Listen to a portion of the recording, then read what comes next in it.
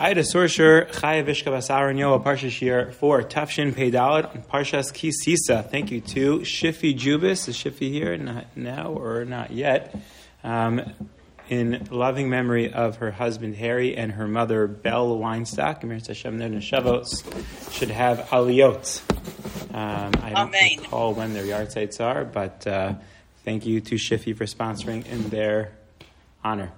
Okay, we are on page 484, 484. I think last week was 464. So 484, let's see. 484 is Taf Pei Daled. Taf Pei Daled. Fidus. Fidus, as we've talked about in the past, without a vav, is a reference to sort of the redemption of the Jewish people. Pei Daled Taf. So there you go, Fidus. Not really sure what that has to do with Kisisa. I guess they need some redeeming after the Egel Azav. How about that? Okay. Parshat Kisisa starts in an unexpected way. People know Parshat Kisisa because of the Egel Azav, but there's a lot of stuff before that. A lot of stuff that comes up, which is really more relevant to what we've been talking about, which is the Mishkan. So Parshat Kisisa starts off, Kisisas Rosh Bnei Yisrael Lefkudehem. That when you come to sort of, I guess, take stock of the Jewish people in a numerical way. You want to know how many people are there? This is again page 484, Perek Lamed, Pasuk Yud Beis, 30:12. You want to know how many people are there in the Jewish people right now? So you should not count them one by one. Instead, Nasnu Ish Kofer Nafsho, a person should give the amount, sort of, some kind of what we call the Machzis HaShekel, which is in the next Pasuk, in Yud Gimel. And when people know the special quality about the word vinasnu. Vinasnu, forwards and backwards, is a palindrome, as we say it in English. I don't know if there's a Hebrew word for that. Palindroma, I don't know. How do you say palindrome in Hebrew? We'll ask the Israelis sometime. But vinasnu, the Vilna Gaon, I believe, on this pasuk says that the significance of contributing to a worthwhile purposes like the Mishkan, the Machzis HaShekel went towards the carbon tamid, is that as much as you give, that's how much you get back, right? That's how sort of you feel satisfied when you give to an important endeavor like the carbon tamid. So that's word vinasnu, backwards and forwards, give, you get back. Fine. So ish kol for nafsho, this is one of the sources for not being allowed to, or at least this is one of the expressions. I'm not sure this is the source, because this is not really an instruction as much as it is, this is what you shall do, not to say that it's prohibited to do otherwise, but that seems to be why it is, because the pasuk then says, V'lo yiyevahem negef bifkodosam, always a tricky thing, sort of halachic methodologically, that when you see the pasuk say you'll be punished for doing the wrong thing, does that mean that it's a prohibition, or that's just a natural consequence of things?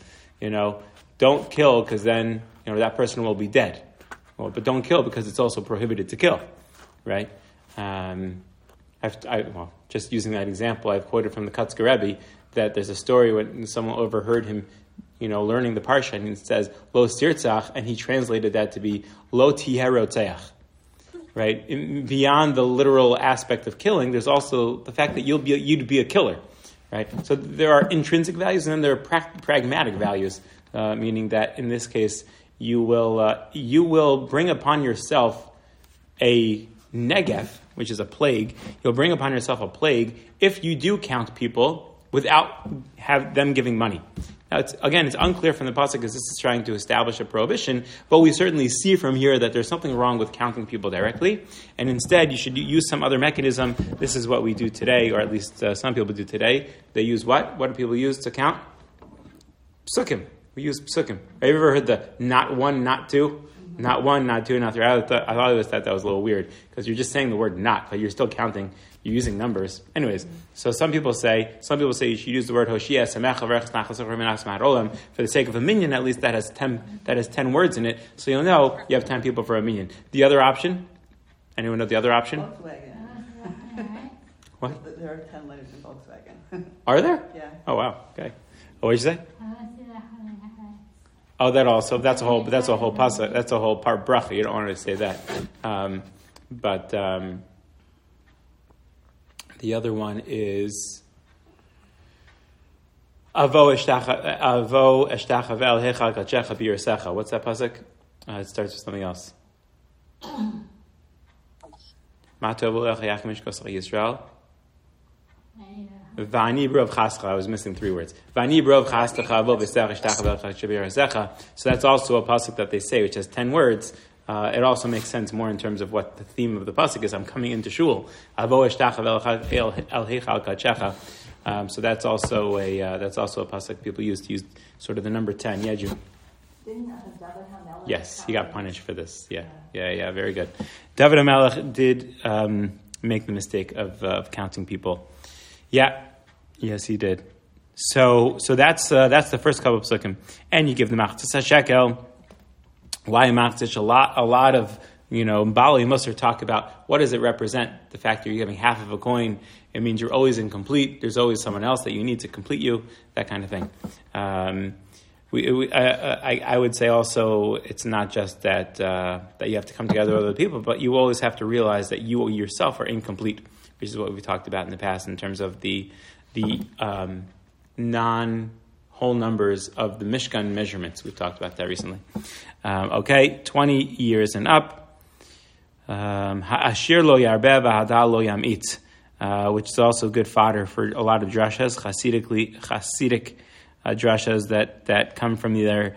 The one who is rich, lo yarbeh, should not think of himself as greater. Hashir lo yarbeh, in the conventional sense, means the rich person doesn't have to give more. V'adal lo yamit means doesn't have to give less. Everyone gives the same, which is itself an important thing to realize, that we're all on the same level, even if we have different bank accounts. But in a Hasidic way, so ha'ashir lo yarbeh, don't think you're so great because you're wealthy. Hadal, and if you're poor, lo yamit, don't devalue your worth also just because you don't have a lot of money. I would extend that today, sort of extend the drasha there. You shall see from the fact that everyone gives a machzis, everyone is incomplete. So therefore, everyone's contributions are worthwhile to Hashem. That's how I would type that also. I'm not sure if any other Hasidic rabbis say it like that, but I wouldn't be surprised if they did. Okay, Kesef Kippurim, fine. Then we have the Kior, page 486, the top of the page. Out of nowhere, as they say, from the clouds. Where did this come from? Why are we talking about the Kior right now? Right? It's a wonderful. It's almost like a modality at this point. Why isn't this mentioned in Truma? Right? Whenever you find the Mizbeach Hazav, as we saw at the end of last week's parsha, why is this not in Truma?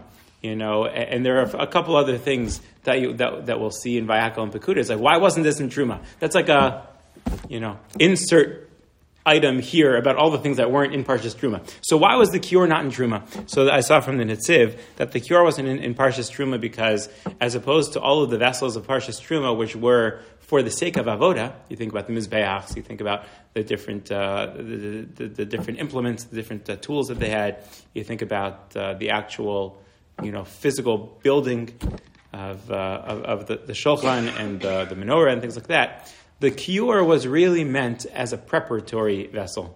It's not itself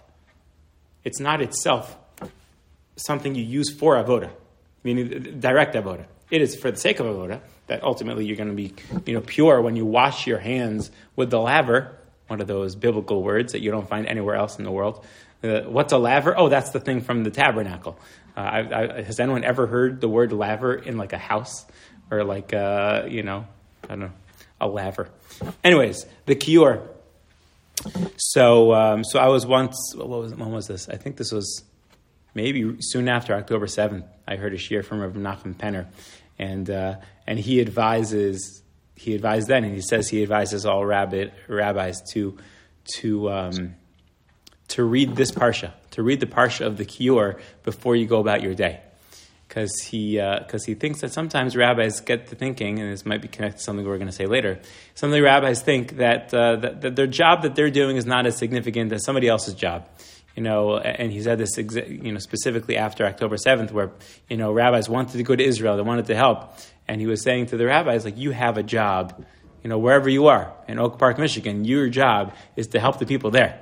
And sometimes we don't believe that our job is best spent in the places that we are. And therefore, he said, you should read the Kior. because what the kior will realize or allow you to appreciate is, this is my avoda. And as before I start my day, I'm washing my hands to prepare for the avoda that I'm going to do here in Oak Park, Michigan. I'm not in the Mishkan, but this is my avoda. And in order to prepare for the avoda, you read the kior. So he thought that was a good way to sort of like calibrate your mind to the proper approach as a rabbi. Okay, very interesting. And you should wash the hands. This may or may not be the source of us washing our hands. Where's the source of washing our hands for bread? It could be from here. The Rashba, I believe, has a tshuva where he says something like that. Okay.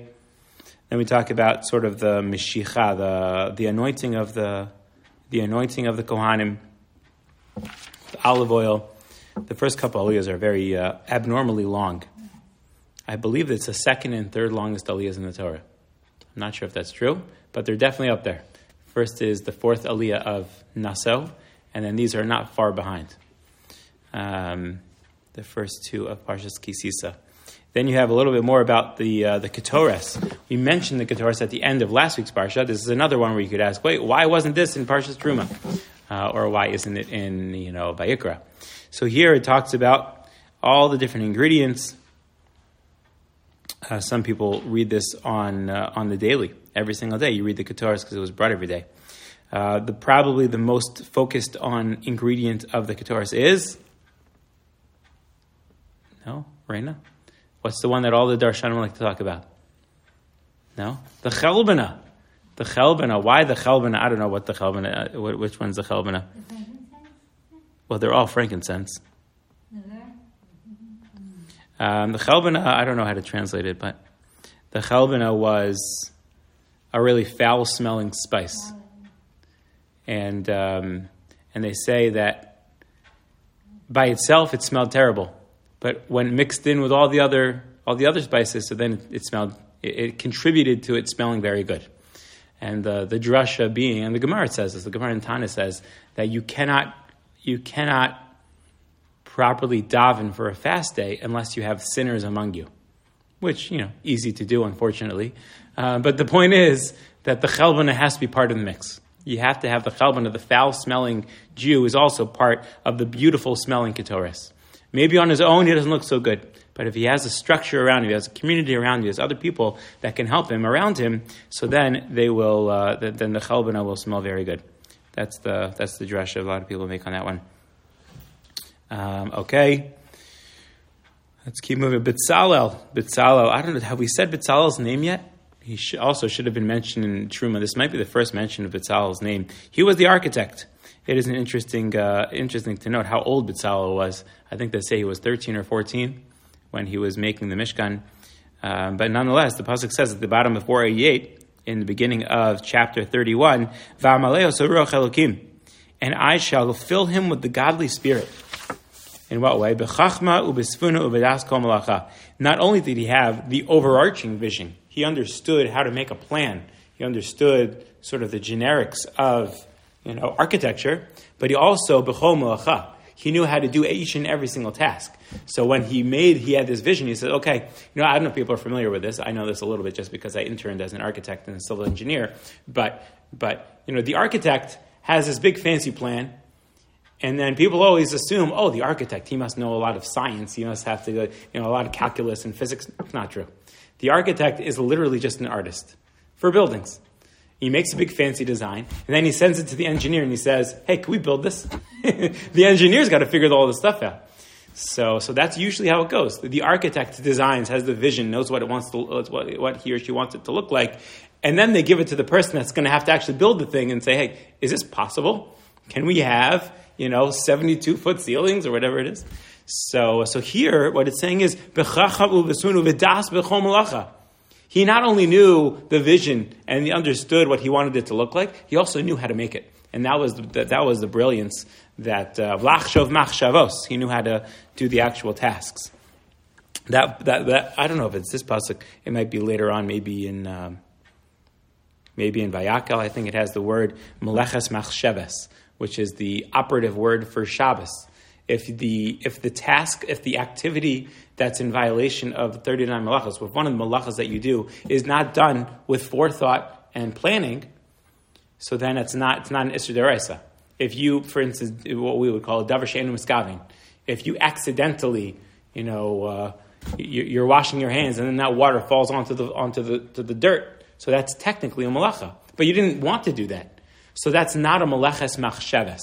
For it to be considered a violation of the Issur D'Oraisa of planting or watering, whatever you want to call it, so then you'd have to actually have that in mind. That in the last machshavas you're going to do that. So, and as we know, the malachos of Shabbos are learned out, according to most, from the activities of the Mishkan. So that's part of this phrase, lachshov machshavos. B'Tzalel, when doing the malacha of the Mishkan, did it with machshava. He did it with forethought. He knew exactly what he was doing, and he did it with that purpose. La'asos b'zav v'chesef v'nachoshes, he knew exactly how he was going to do it. Fine.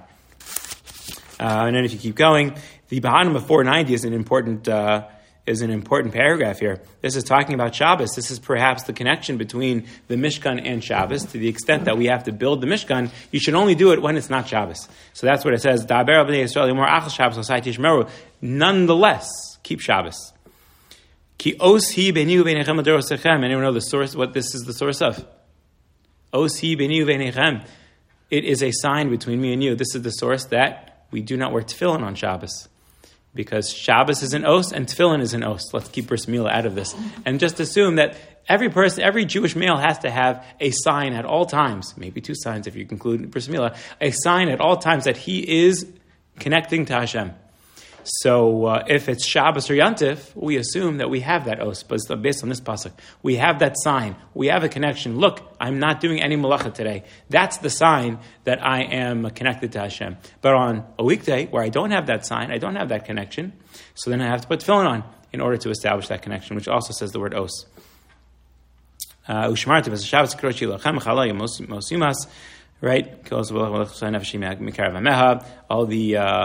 Anyone who desecrates Shabbos will get the death penalty. Of course, only if all of the conditions are met. Work shall be done.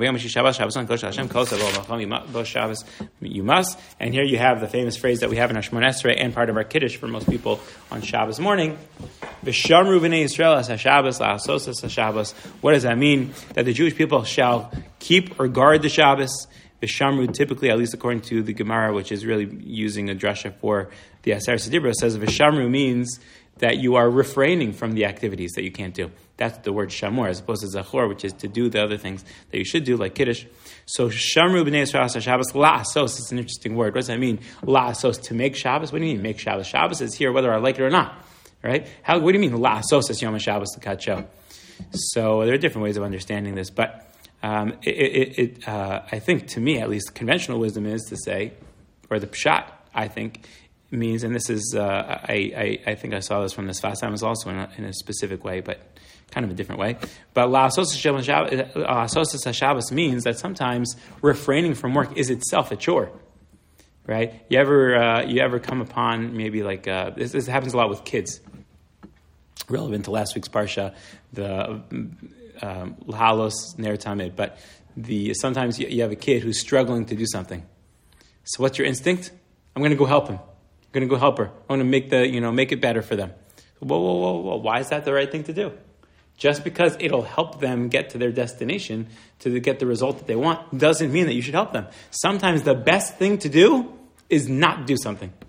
The best thing to do for a kid who's trying to work hard, what's going to be if every time the kid starts to wobble on his bicycle, you go over and you hold him? You're never going to learn. They're never going to learn how to stabilize themselves, right? Is it the best thing to do to always, to carry the kid while they're learning how to swim in the water? They'll never learn how to swim. You have to let them figure it out. You have to let them struggle.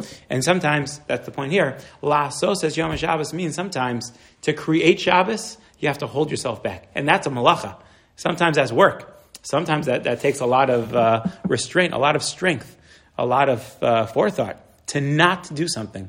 Some people who struggle with Shabbos, Baruch Hashem, at least for me, B'li Ayin Hara, I grew up with Shabbos.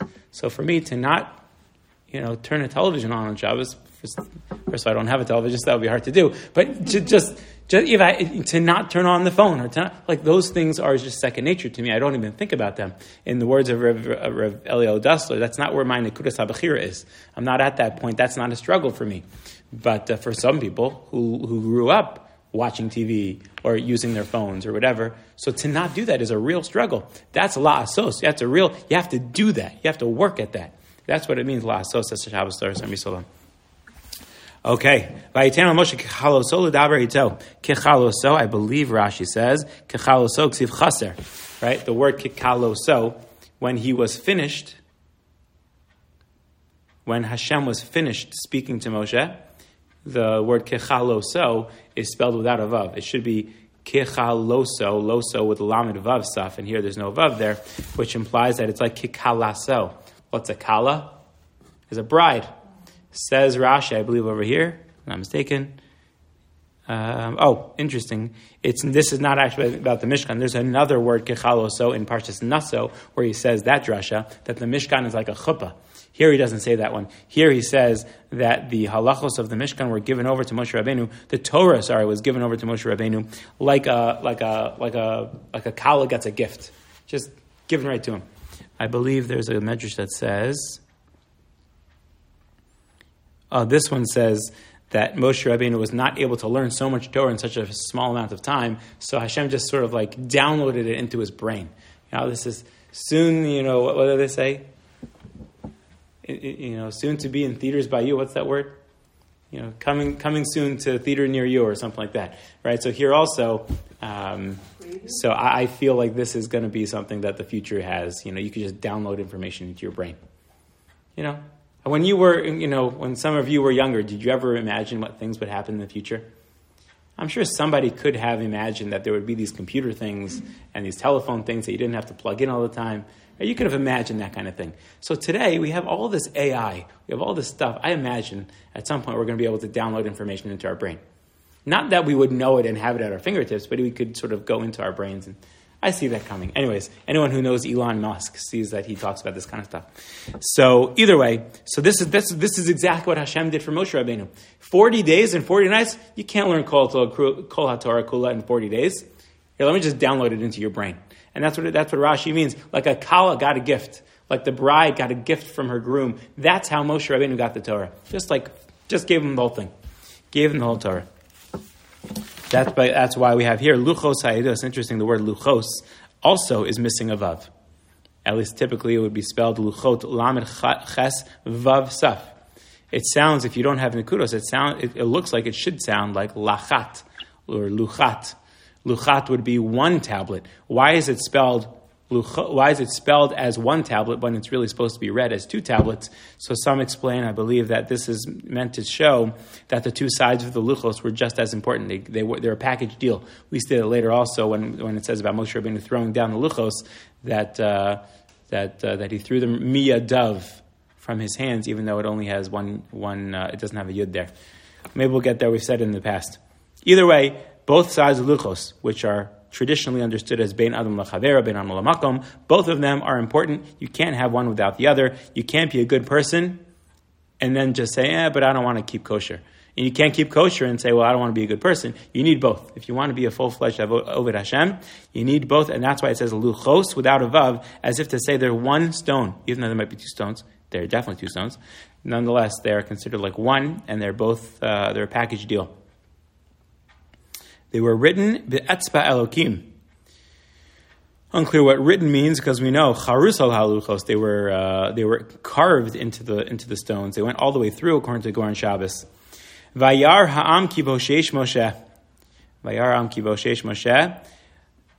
According to the people, Moshe was delaying. According to the people, he was taking too long.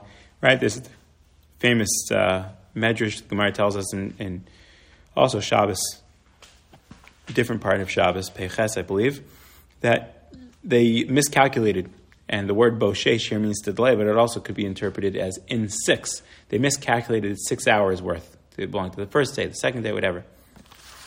They assumed Moshe Rabbeinu was coming down. He didn't. Vayikahel ha'am al Aharon vayomru elav kuma selanu Elohim. Make for us a God asher yelchu lefanenu that will go in front of us. Kizeh Moshe ha'ish lo yadanu lo. This Moshe, the man. What do you mean the man? Moshe, everyone knows Moshe is a man. What does that mean, Moshe Ha'ish? So as I've said in the past, Moshe was the man, There was nobody else that could speak to Hashem like Moshe Rabbeinu, as we'll see later. Moshe Ha'ish, he was the guy. We can't do it. We can't speak to Hashem. And that was their fatal flaw, that they understood, or they did not understand, is that everyone has Hashem on speed dial. You don't need a Moshe Rabbeinu to talk to Hashem. You can talk to Hashem. We can all talk to Hashem. And that's the Avodah Zarah of the Egel Hazav. Even though Avodah Zarah typically means to worship another God, they're not making a God that can, that they believe is going to, do things for them. They're making a God that can serve as an intermediary, just like Moshe was. That's how they viewed Moshe. Mistakenly so, but that's how they viewed him. And then Aaron says, okay, fine, and he, at least according to the Medrash, he tries to delay them, give me all your jewelry and whatever it is. Where do we have the drasha that it wasn't the women? Where is it? Which pasuk is that in? Yeah. You go take the jewelry from your wives' ears, because the women weren't going to give them up. The women weren't going to give them up. We're not going to contribute to an Egel Hazav. No way. So that's why Aaron said you're going to have to pry them out of their ears. Maybe this was another tactic that Aaron was trying to say. You deal with your wives. That'll buy me a few hours. That'll buy me some time that they'll be delayed until they can get all the jewelry out of their wives. So, and this, by the way, is a source for a lot of other halachos, that women don't have to. What's one? The one that I can remember off the top of my head is that there's a halacha that you shouldn't wear jewelry on Yom Kippur, because it's like Ein Keteger Yasa Sineger. It sort of reminds Hashem of the Egel Hazav. So I believe it's Rabbi Akiva Eger that says that women don't have to follow that because they weren't part of the Egel Hazav in the first place, right? They weren't part of that in the first place, and therefore it's not a problem for them to wear jewelry on Yom Kippur. Okay, I don't know if you do or not. It's the machlokas poskim whether you should, based on this pasuk. Okay, and then by Aaron Aaron made, and he said Chag Hashem Machar. Wait a little bit. I've always pointed this out. How long was it going to be until Moshe Rabbeinu came down with the luchos? 40 days and 40 nights, right? That's how long was prescribed for Har Sinai. The moment of Har Sinai or post revelation was supposed to be 40 days, 40 nights. And here's Aaron trying to get them to just wait one night, right? Just give me a day. Just give me one sleep. Let's sleep on it. And the people were so quick. They were so quick to give it all up, right? The difference between the things that you wait for, the things that you don't wait for.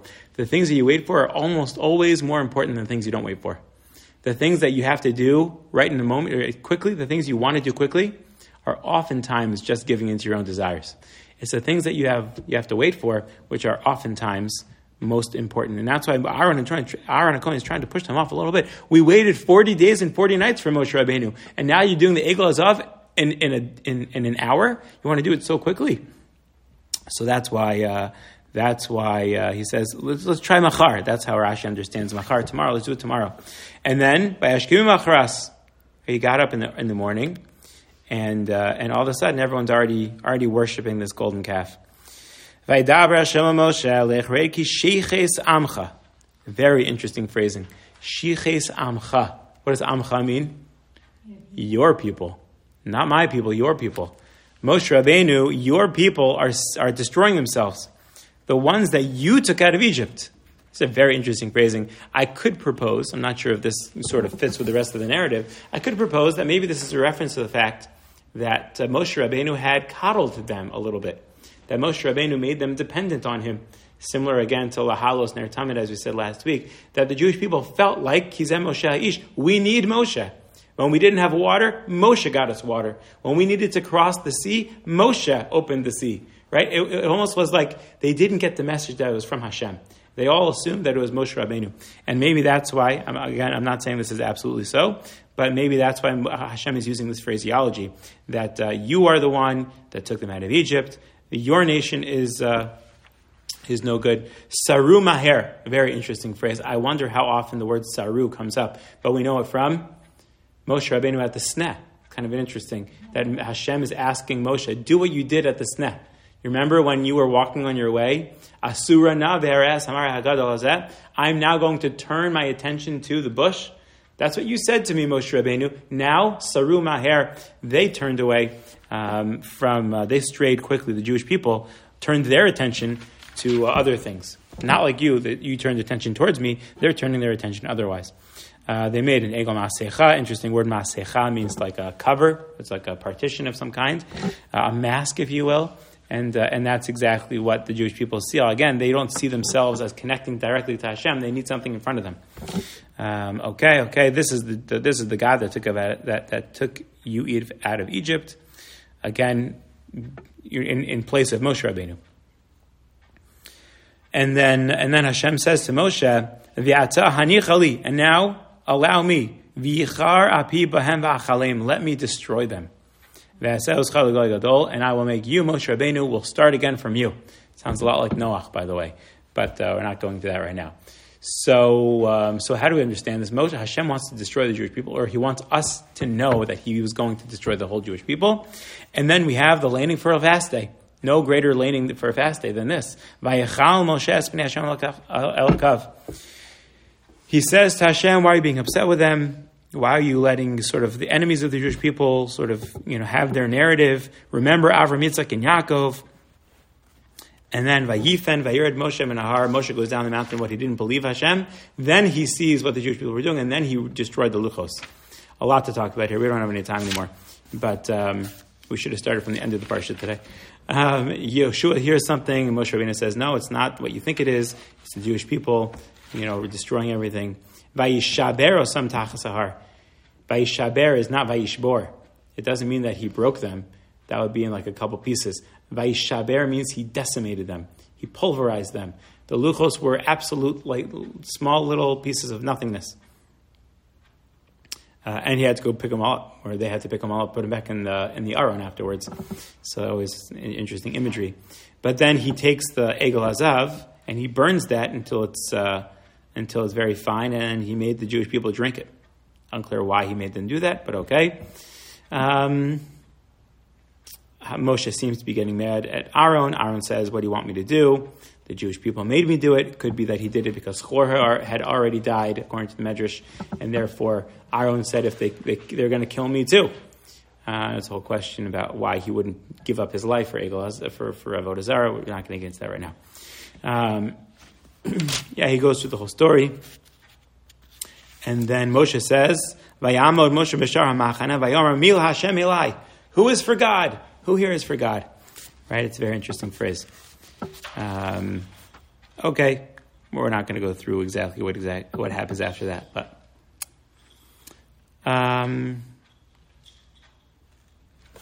okay, let's go back to let's go into Perek Lamed Gimel by going into the sheet.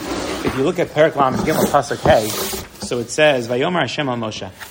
Hashem says to Moshe Rabbeinu, Amor el bnei Israel, Atem am kshei oref. Tell the Jewish people, by the way, you're very stubborn, as if they didn't know that already. But you're very stubborn people. Rega echad ela b'kir b'cha v'chilisicha. In one moment, I can go within you and kill you and destroy you. How does ArtScroll translate it? You are a stiff-necked people. If I ascend among you, I may annihilate you in an instant.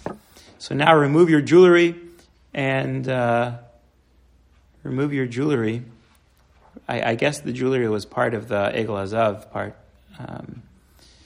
Unless it is itself. What did Rashi say it?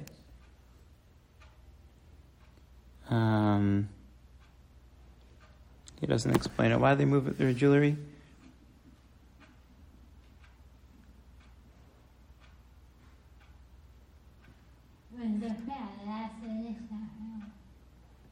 Oh, that's the Medrash says it was the Nasa and Nishman crowns? Mm-hmm. Okay, interesting. A few different Mefarshim, the ArtScroll Chumash talks about.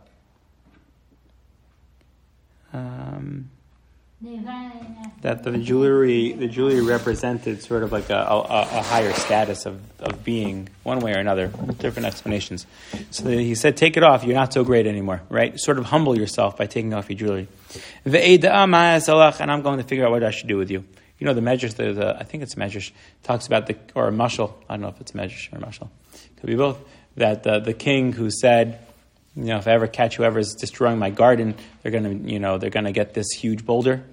You ever heard this one? Right? I think I've said this before.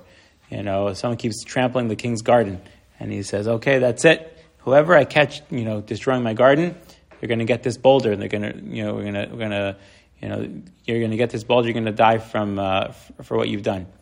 And then they find out that it's none other than the king's own children that were destroying the garden.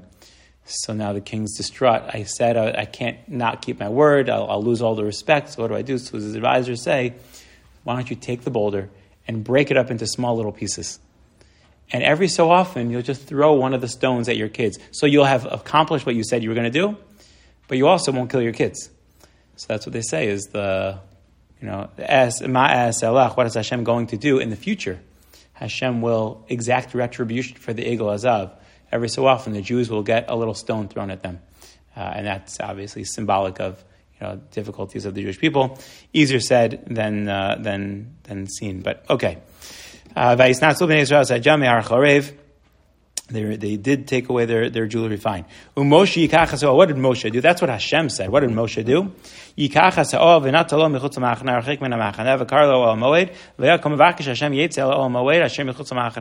Moshe took the tent and he moved it outside of the camp. I can't be among you. And when Moshe Rabbeinu left his tent, all of the people would stand up. They would look towards Moshe until he went to his tent. When Moshe Rabbeinu would go to the Ohel Moed, he would the cloud would follow him.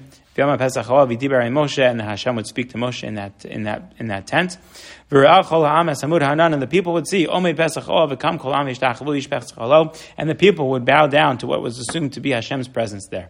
And what does it say? Pasuk Yud Aleph, famously, V'diber Hashem al Moshe panim al panim.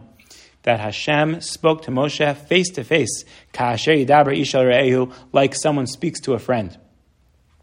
I recently, I said this in a different class, I recently was watching some of Tuvia Singer videos. I know Batcha is a big Tuvia Singer fan, and as am I. And he often gets this question, hey, doesn't it say that Moshe spoke face-to-face with God? Isn't that a reference to other people who have literal faces? Which we won't get into, but you know why they're using this as a proof text. And Tuvia Singer's response is always, you have to look at the next three words. Right? It's not just that he spoke to him face-to-face. It means he spoke to him face-to-face like a person talks to their friend. It doesn't mean literally, physically, because Hashem says later on, Lo yirani adam v'chai, that no one speaks to me and no one sees me and lives. Maybe you said that earlier. But either way, no one sees me and lives. So this can't be understood as physical. Don't just take out, and this is classic, missionary tactic. They'll take one phrase out and say, look at this phrase. Doesn't this mean there was a person who was also like God? No, it doesn't mean that. You have to look at the whole pasuk and the context of the pasuk, which says that you can't see God. Even Moshe Rabbeinu couldn't see him. So that's why it says here, what does it mean that he spoke to him face to face? Like a friend speaks to his friend, like a person speaks to his friend, that they were able to converse in such a casual manner. It could be a casual manner, but not with some kind of not with poetry and not with symbolism like Yeshayahu or Yechezkel, and Yechezkel.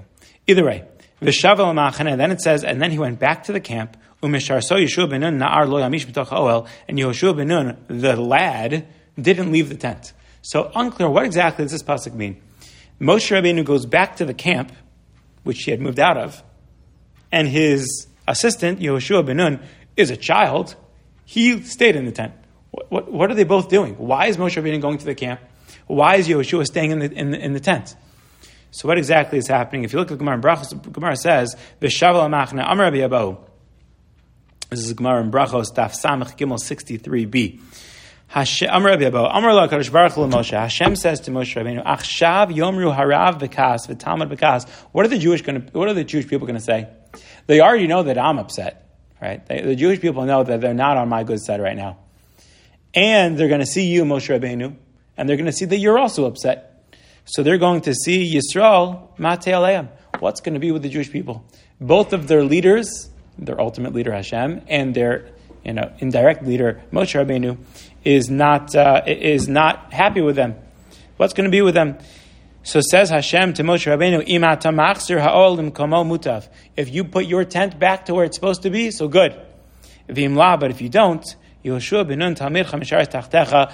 to appoint Yehoshua ben Nun instead of you. Interesting. So then it says, that's what it means when the pasuk says, Moshe Rabbeinu brought the tent back into the camp. You don't see that in the pasuk. But that's what the Gemara says. V'shavel ha'machaneh is referring to the fact that Moshe Rabbeinu brought his tent back to the Machane. So if that's the case, so what does it mean that Yehoshua ben Nun stayed in the tent? The fact that Hashem said it means that it had to come true at some point. Rashi says, what does that mean? If you go to the second line in Rashi in the middle, Hashev ha'oel l'machaneh.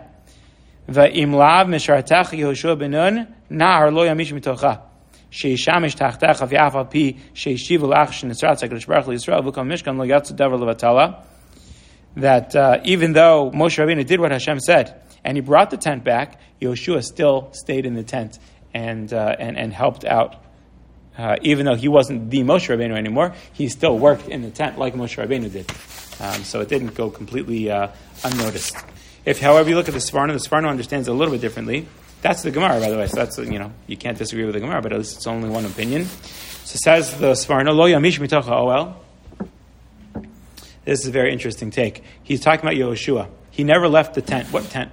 Limnoa shelo yikanes. Okay, I understand you're okay. Hold on 1 second. Yes. Limnoa shelo yikanes sham adam Yisrael. Nobody left the tent of Moshe Rabbeinu. All of the Jewish people were disgraced. Trying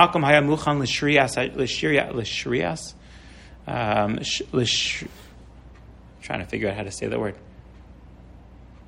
Shiryat, maybe Shiryat. Shiryat Shekhinah, the dwelling of Hashem's presence. Kinyan atikrav halom shenamar lamoshe. Just like Hashem said to Moshe Rabbeinu at the burning bush, don't come near me. Right? Moshe Rabbeinu, you're not yet on a high enough level to come near me, at least with shoes on. Biyoso az bilti muchan b'maspik l'makom. He wasn't yet ready for it. So what does it mean that Yehoshua lo yamish mitocha ohel? I think the Sforno was saying that even Yehoshua didn't leave his own personal tent. I'm not sure. But nobody could go. Lo yikane shum adam Yisrael. Nobody, even Yehoshua, didn't leave his tent. So it's the opposite. It's not saying that Yehoshua was in the tent that Moshe Rabbeinu was in. It's saying that Yehoshua didn't leave his tent to go to the one that Moshe Rabbeinu was in. Because even the Misharis Moshe, even Moshe Rabbeinu's assistant, never left his own tent. Right? Similar to Moshe, as we know from Yaakov, Yoshev Ohalim. He stayed in his tent and he davened and he learned. So that's the Sforno's take on it. The Ha'amek Davar says the opposite. Ha'amek Davar, the Netziv, explains, Misharso Yehoshua ben Nun nar, Hodia HaKasuv, Yehoshua, Af Agav Shekvar HaGadol B'Shanim, even though Yehoshua ben Nun was already older. It calls him a nar, La'erech Chamishim Shana. Yehoshua was probably 50 years old at this point. V'gam Gadol B'Torah V'Chachma. And he learned a lot of Torah at this point. V'yim Kain, and therefore, Hayam Moel Harbe LeMoshe.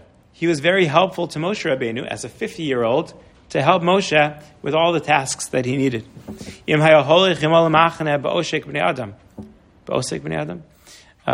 would have been very helpful if he would go along with Moshe Rabbeinu wherever Moshe Rabbeinu was going into the. It says right. It says that Moshe Rabbeinu v'shav al-machana. Not assuming like the Gemara that means he brought his actual tent, but Moshe Rabbeinu went among the people, and it would have been very very helpful to have an assistant, somebody else to have with him that would help him out among the people. And says the Netziv, that would have been very helpful. Aval huaya kenar. He was like a child. What does that mean? He was like a child. Kemo shelo higia leflagus Ruven binyanim elu. I don't know what that means. I assume maybe it means that Ruvain was older. I'm not sure what he means by that phrase, but as if he wasn't older. V'atam lo yamish mitocha oel. Why didn't he leave the tent to go with Moshe Rabbeinu among the people? Shahayu asakav la'amod al Torah sheba'al peh. Yehoshua's job was to understand the oral law. That was Yehoshua's job. Moshe Rabbeinu taught it to them. Yehoshua had to remember it. He had to continue learning. It was just flowing in Moshe's tent. And therefore, even to go help Moshe Rabbeinu, he didn't do. Even to go be the assistant of Moshe Rabbeinu, he stayed in his tent and he didn't help. Yeshua's job was to learn. He was a kollel guy. He sat and he learned so that he could be the purveyor of Torah Shebaal Peh. As we know from the Mishnah in Avos, that Yehoshua ben Nun was the one that got the Torah Shebaal Peh from Moshe Rabbeinu. So that's according to the Nitziv. According to the Gemara, it's a reference to the fact that Moshe Rabbeinu brought the tent back into the camp. According to the Sforno, it means that Yehoshua didn't even go into that tent. And according to the Nitziv, it means he never left that tent. Right? So a lot of different explanations. But one that I found particularly meaningful was from Rav Zalman Tzaraskin in his Oznaim L'Torah, which we have on the shelf over there. What does it mean? V'shav el machaneh. Moshe Rabbeinu went back to the camp. So we have two interpretations. Either that means he went by himself without Yehoshua. That's what we just read from the Nitziv. Or it means he went with his tent. He brought his tent back to the machaneh. And Yehoshua was in it the whole time. So, says Rav Zalman Tzaratzkin, V'shav al machaneh, yesh manhigim ka'ela, hamit bodidim ba'alei Torah. There are some leaders of the Jewish people that stay exclusively on their own in the tents of Torah. Umit amkim b'havana sodosa ad, I think this is supposed to be kishekimat, kasher lahem la'anos l'mavakshei Hashem. They stay and they learn and they learn and they learn so much that it actually gets difficult for them to relate to people who are trying to get close to Hashem. Other people who don't know as much Torah than them, right? Machmat chashash bittul Torah. The people that are sitting and learning all the time. So those leaders find it difficult to even spend time answering other people's questions. This famously happened by the Kotzker Rebbe. He did not want to answer anyone's questions anymore. After a certain point, he just wanted to sort of cloister away and be a hermit. And that's what he basically did for the last 20 years of his life. He just sat in his own room and he learned. And he had very few people that could even talk to him.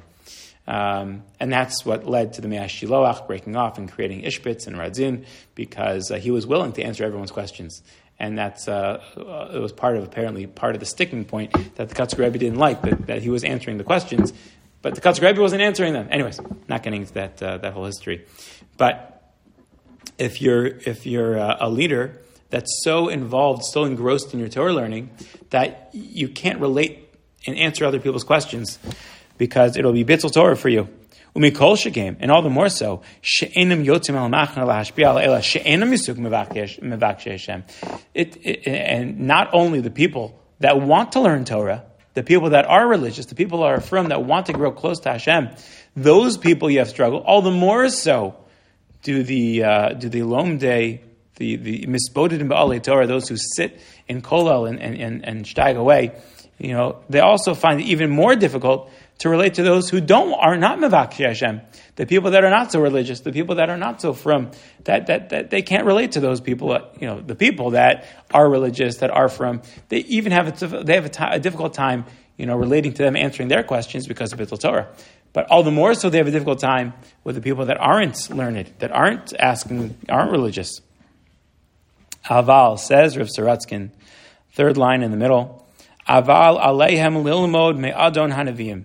Those individuals, those leaders who cloister themselves away inside of the Beis Medrash, they should learn lilmod me'adon hanavim. They should learn from the master of all prophets. Shahayalome Torah mi pi gvura. Moshe Rabbeinu learned directly with Hashem. Umidaber im Hashem panim el panim, which makes it connect to the first part of the pasuk. And he spoke to Hashem ki'ilu face to face. And nonetheless, v'af al pichein, even though he was on such a high, lofty level that he spoke directly with Hashem, af al pichein, hayamafsik lo rak lanos l'mavakshei Hashem. He not only answered the questions of those who were particularly religious and learned, elagam levakesh es she'enam mevakshei Hashem. He sought out those who were not seeking out Hashem. V'nisharu b'machaneh k'dei lahashpia mirucho gam aleim v'shav el machaneh. That's what it means. Moshe Rabbeinu went back to the camp. He was upset at them. Yes, he didn't understand them. Yes, he punished them. But after all of that, he goes back to the camp. He goes back to the people that were not being great Ovdei Hashem. They were, not davening well. They were not learning well. They were not what we would call Mevakshei Hashem. And nonetheless, Moshe Rabbeinu goes back to the camp to go seek those people out. This is in between. It's kind of in between the forgiveness period. It's in the middle of it. Yeah. And what does that mean, therefore, about Yehoshua? Lo yamish mitoch ha'oel. Yehoshua didn't leave. Moshe Rabbeinu, according to the Razam and Saratskin, Moshe Rabbeinu went back into the camp. He left on foot. He just went into the camp. He started going door to door like a Torah salesman. Hey, I'm here to give you chizuk about keeping the Torah. I know I just got mad at you a few days ago, but I'm here to be mechazik you now. That's what Moshe Rabbeinu did. Even the people that weren't so firm, even the people that worshipped the Egel Hazav, or were stood idly by the Egel Hazav, he went to give them chizuk. So what did Yoshua do? Lo yamish mitoch ha'oel. Yoshua never left the tent. Why? Because la'anos l'mevakshei Hashem b'shah shemoshe b'machaneh. Moshe Rabbeinu was out doing his kiruv thing, and you know who stayed back in the Beis Medrash? Yoshua. Says Razam Saratskin, a beautiful concept. Ha'avoda b'machaneh. The work that was supposed to be done in the camp, bein ela she'enim holchim levakish Hashem. Among those who were not mevakish Hashem, those who needed the extra chizuk, those who were not davening, those people who were not learning, those people that Moshe Rabbeinu was going to help, kasha hi pikama. That work is much harder. Kasha hi pikama min ha'avoda be'ol moed. That's much harder. It's much harder to be the rabbi who has to go be mechazik people who are not very religious than to be the rabbi that's sitting in the Beis Medrash and answering the shilos of all the people that want to be religious. I said this to a mentor of mine, now, the executive vice president of the OU, Rav Moshe Hauer. I sat down with him when I was starting out as a rabbi, and I said, what am I doing here? You have these huge Rosh Yeshiva in Lakewood, and you have these, big Talmidei Chachamim in these yeshivish places. They're the ones that know all the information that I need to help the people that aren't, don't have the huge yeshiva background, haven't been learning in Kollel. And those Rosh Yeshiva are sitting, teaching people that already know a lot. We need them to be on the front lines. We need them. And he says, yeah, that's how the world works. That we need those people to do, the people that are doing the harder work, that are out in the trenches, trying to mechazik Jews who are having a difficult time. Those are the people who, unfortunately, they don't know as much because they're the ones that are willing to do the hard work. So they can't sit and learn. But it also means that, there's an availability for those who are not as established to get these kinds of jobs, as he's saying here. Moshe Rabbeinu went into the camp. The student is the one that stayed back in the Beis Medrash. For him, you can deal with the people that they're just asking about, the Rebbe Akiva Eger. They're asking about how to learn the Gemara. Those people, Yoshua, you can take care of those people. Moshe Rabbeinu is needed for the hard work of encouraging people to keep Torah mitzvos that aren't keeping Torah mitzvos. Yeah, he's not going to explain to them any Tosafos anytime soon. He's not going to go into all of the Rav Baruch Bears and all of the Brisker Rebbe shtickle Torahs. But he's going to try to get them to put on tefillin. He's going to try to get them to daven the next day. He's going to try to be mechazik them to do the basic stuff that they haven't been doing. So it says, so there's this fascinating dichotomy, there's this fascinating dynamic between Moshe and Yehoshua that we could focus on. So who does what jobs and what's considered like the higher status position, right? Everyone wants to be the Rosh Yeshiva. I say this to people a lot. People are asking me going into chinuch, going to Rabbanus, whatever. And I say, everybody wants the job at the head of the yeshiva. Everyone wants the job to teach, the guys in a gap year program. They want to be a Rebbe at Shalavim or whatever, right? But they don't realize that the more important work is being the second grade Rebbe, the third grade Rebbe, the fourth grade Rebbe, who's starting the children out with Aleph Beis, working them through a pasuk and Rashi to help them understand sort of the beauty of Torah. That's when we need the good Rebbeim. We don't need the good Rebbeim that of teaching shir at a yeshiva. That's a self-selecting crowd. They're in yeshiva, right? Those people are already there. They're already learning. They're already committed to opening up a Gemara.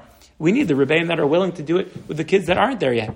We need the good Rebbeim that's going to start them off on their right foundation. So that's one dynamic that I think is fascinating about this Rav Zalman Saratskin. But the other aspect, just focusing on Moshe Rabbeinu. Moshe Rabbeinu was at Har Sinai. He was just hearing Hashem's words face to face. And he is giving over the most momentous moment in Jewish people's history. Sort of being the conduit for the Aseres HaDibros. And he goes up and he gets these luchos, and he gets the Torah Sheba'al Peh. He has just downloaded the entire Kol HaTorah Kula into his memory. And you can imagine, all of the Torah he's running through. Vilna Gaon, obviously much more than the Vilna Gaon, no offense to Vilna Gaon, but he's Moshe Rabbeinu. And he knows all of Torah at his fingertips. And all he wants to do is give shir. All he wants to do is explain, a beautiful shtickle Torah in the Gemara Baba Kama and the Tosasim and the Rebbe Kiva Eger. He just wants to give all of that over. And what does he do instead? He puts that all aside and says, Yoshua, you can take care of the Tosfos. You can take care of Rebbe Kiva Eger. I'm going to go over here. There's a guy here that hasn't davened in 3 days. I'm going to try to get him to daven. And in 5 minute span, he's going from learning Kol HaTorah Kula to trying to get this guy to put tefillin on, trying to get this guy to do the most mundane, relatively mundane, obviously not mundane, but the relatively, simple Jewish tasks. Put somebody else on that job. So Moshe Rabbeinu said, no, my job is to mechazik the Jewish people in Torah and mitzvos. My job is not to show off. My job is not to show how much Torah I know. My job is not to do the most thing that I enjoy. My job is to do what Hashem wants me to do. And it reminded me of the story. I don't know if I've said it before or not, but the story I once heard from a Rav in Baltimore, or I read it, I think, in a blog. Rav Baltimore, his name is Rav Yisrael Motzin. He has wonderful, Divrei Torah. I think he's a Rav at. It's in the building of Ner Tamid. I don't know if he is Ner Tamid. Maybe it's only. I don't remember. They have a lot of shuls. Baltimore's gone, way beyond my memories. But he's also the executive assistant to Rabbi Hauer. So anyway, he wants to reference this story, and I just loved it. It says from a woman, Indra Nooyi, who was the former CEO of PepsiCo, and it's just a beautiful, poignant story. Obviously, you can use other stories along these lines, but this is just very poignant the way that she says it. She says, I'll never forget coming home after being named president of PepsiCo back in 2001. My mother was visiting at the time. I've got great news for you, I shouted. She replied, it can wait. We need you to go out and get some milk. So I go out and I get milk. When I come back, I'm hopping mad. I say, I had great news for you. I've just been named president of PepsiCo, and all you want me to do is go out and get milk? Then she says, let me explain something to you. You may be the president of PepsiCo, but when you step into this house, you're a wife and a mother first. Nobody can take that place. So leave that crown in the garage. Such a beautiful, poignant message that she got from her mother. Yeah, you just spoke directly to Hashem. Pel daber bo. Which is a passage from later on. Panim apanim, right? You spoke directly to Hashem, but we don't need you. We don't need you to be the Rosh Yeshiva. We need you to talk to Shmerel down the street who hasn't put on tefillin in 3 days. We need you to talk to Sarala who hasn't been lighting Shabbos candles properly. That's who we need. We need a person that can do that job. We don't need the big fancy titles. And as I put in the title here, it's not about the position you have. It's about the mission you have. Now, whether that's a big thing or a small thing, our mission is our mission. And even if we might be the more expert, we might be, we rose to this title or that position of prominence of some kind. We have jobs. We have responsibilities. Leave your title, leave your position at the door, and go in and do what you have to do. And I just see this contrast of what Moshe Rabbeinu was just doing on the top of Har Sinai and what he was tasked to do. V'shavel ma'achana. Go talk to the people that haven't davened in a while. Go talk to the people that need extra chizuk. So I think, before we get too into ourselves, I say this to myself all the time also, bath time is right before mincha, but that's my first job. So before we get too self-absorbed based on what other people tell us we are, with our position or our prominence in other ways, so we should sort of check ourselves in the mirror and realize we have other responsibilities, and those are just as important. Just like Moshe Rabbeinu left the Rosh Yeshiva position that he gave to Yoshua in order to go help the common Jew down the street. We also can do in our own ways. Not get too haughty about what our positions are, what our job should be, and instead focus on what we have to do based on what Hashem has put us in the world to do. Okay, thank you again to Shifi Jubis for sponsoring Le'ilei Nishmas, her husband and mother. Mir Hashem, the Neshama Shav Elias.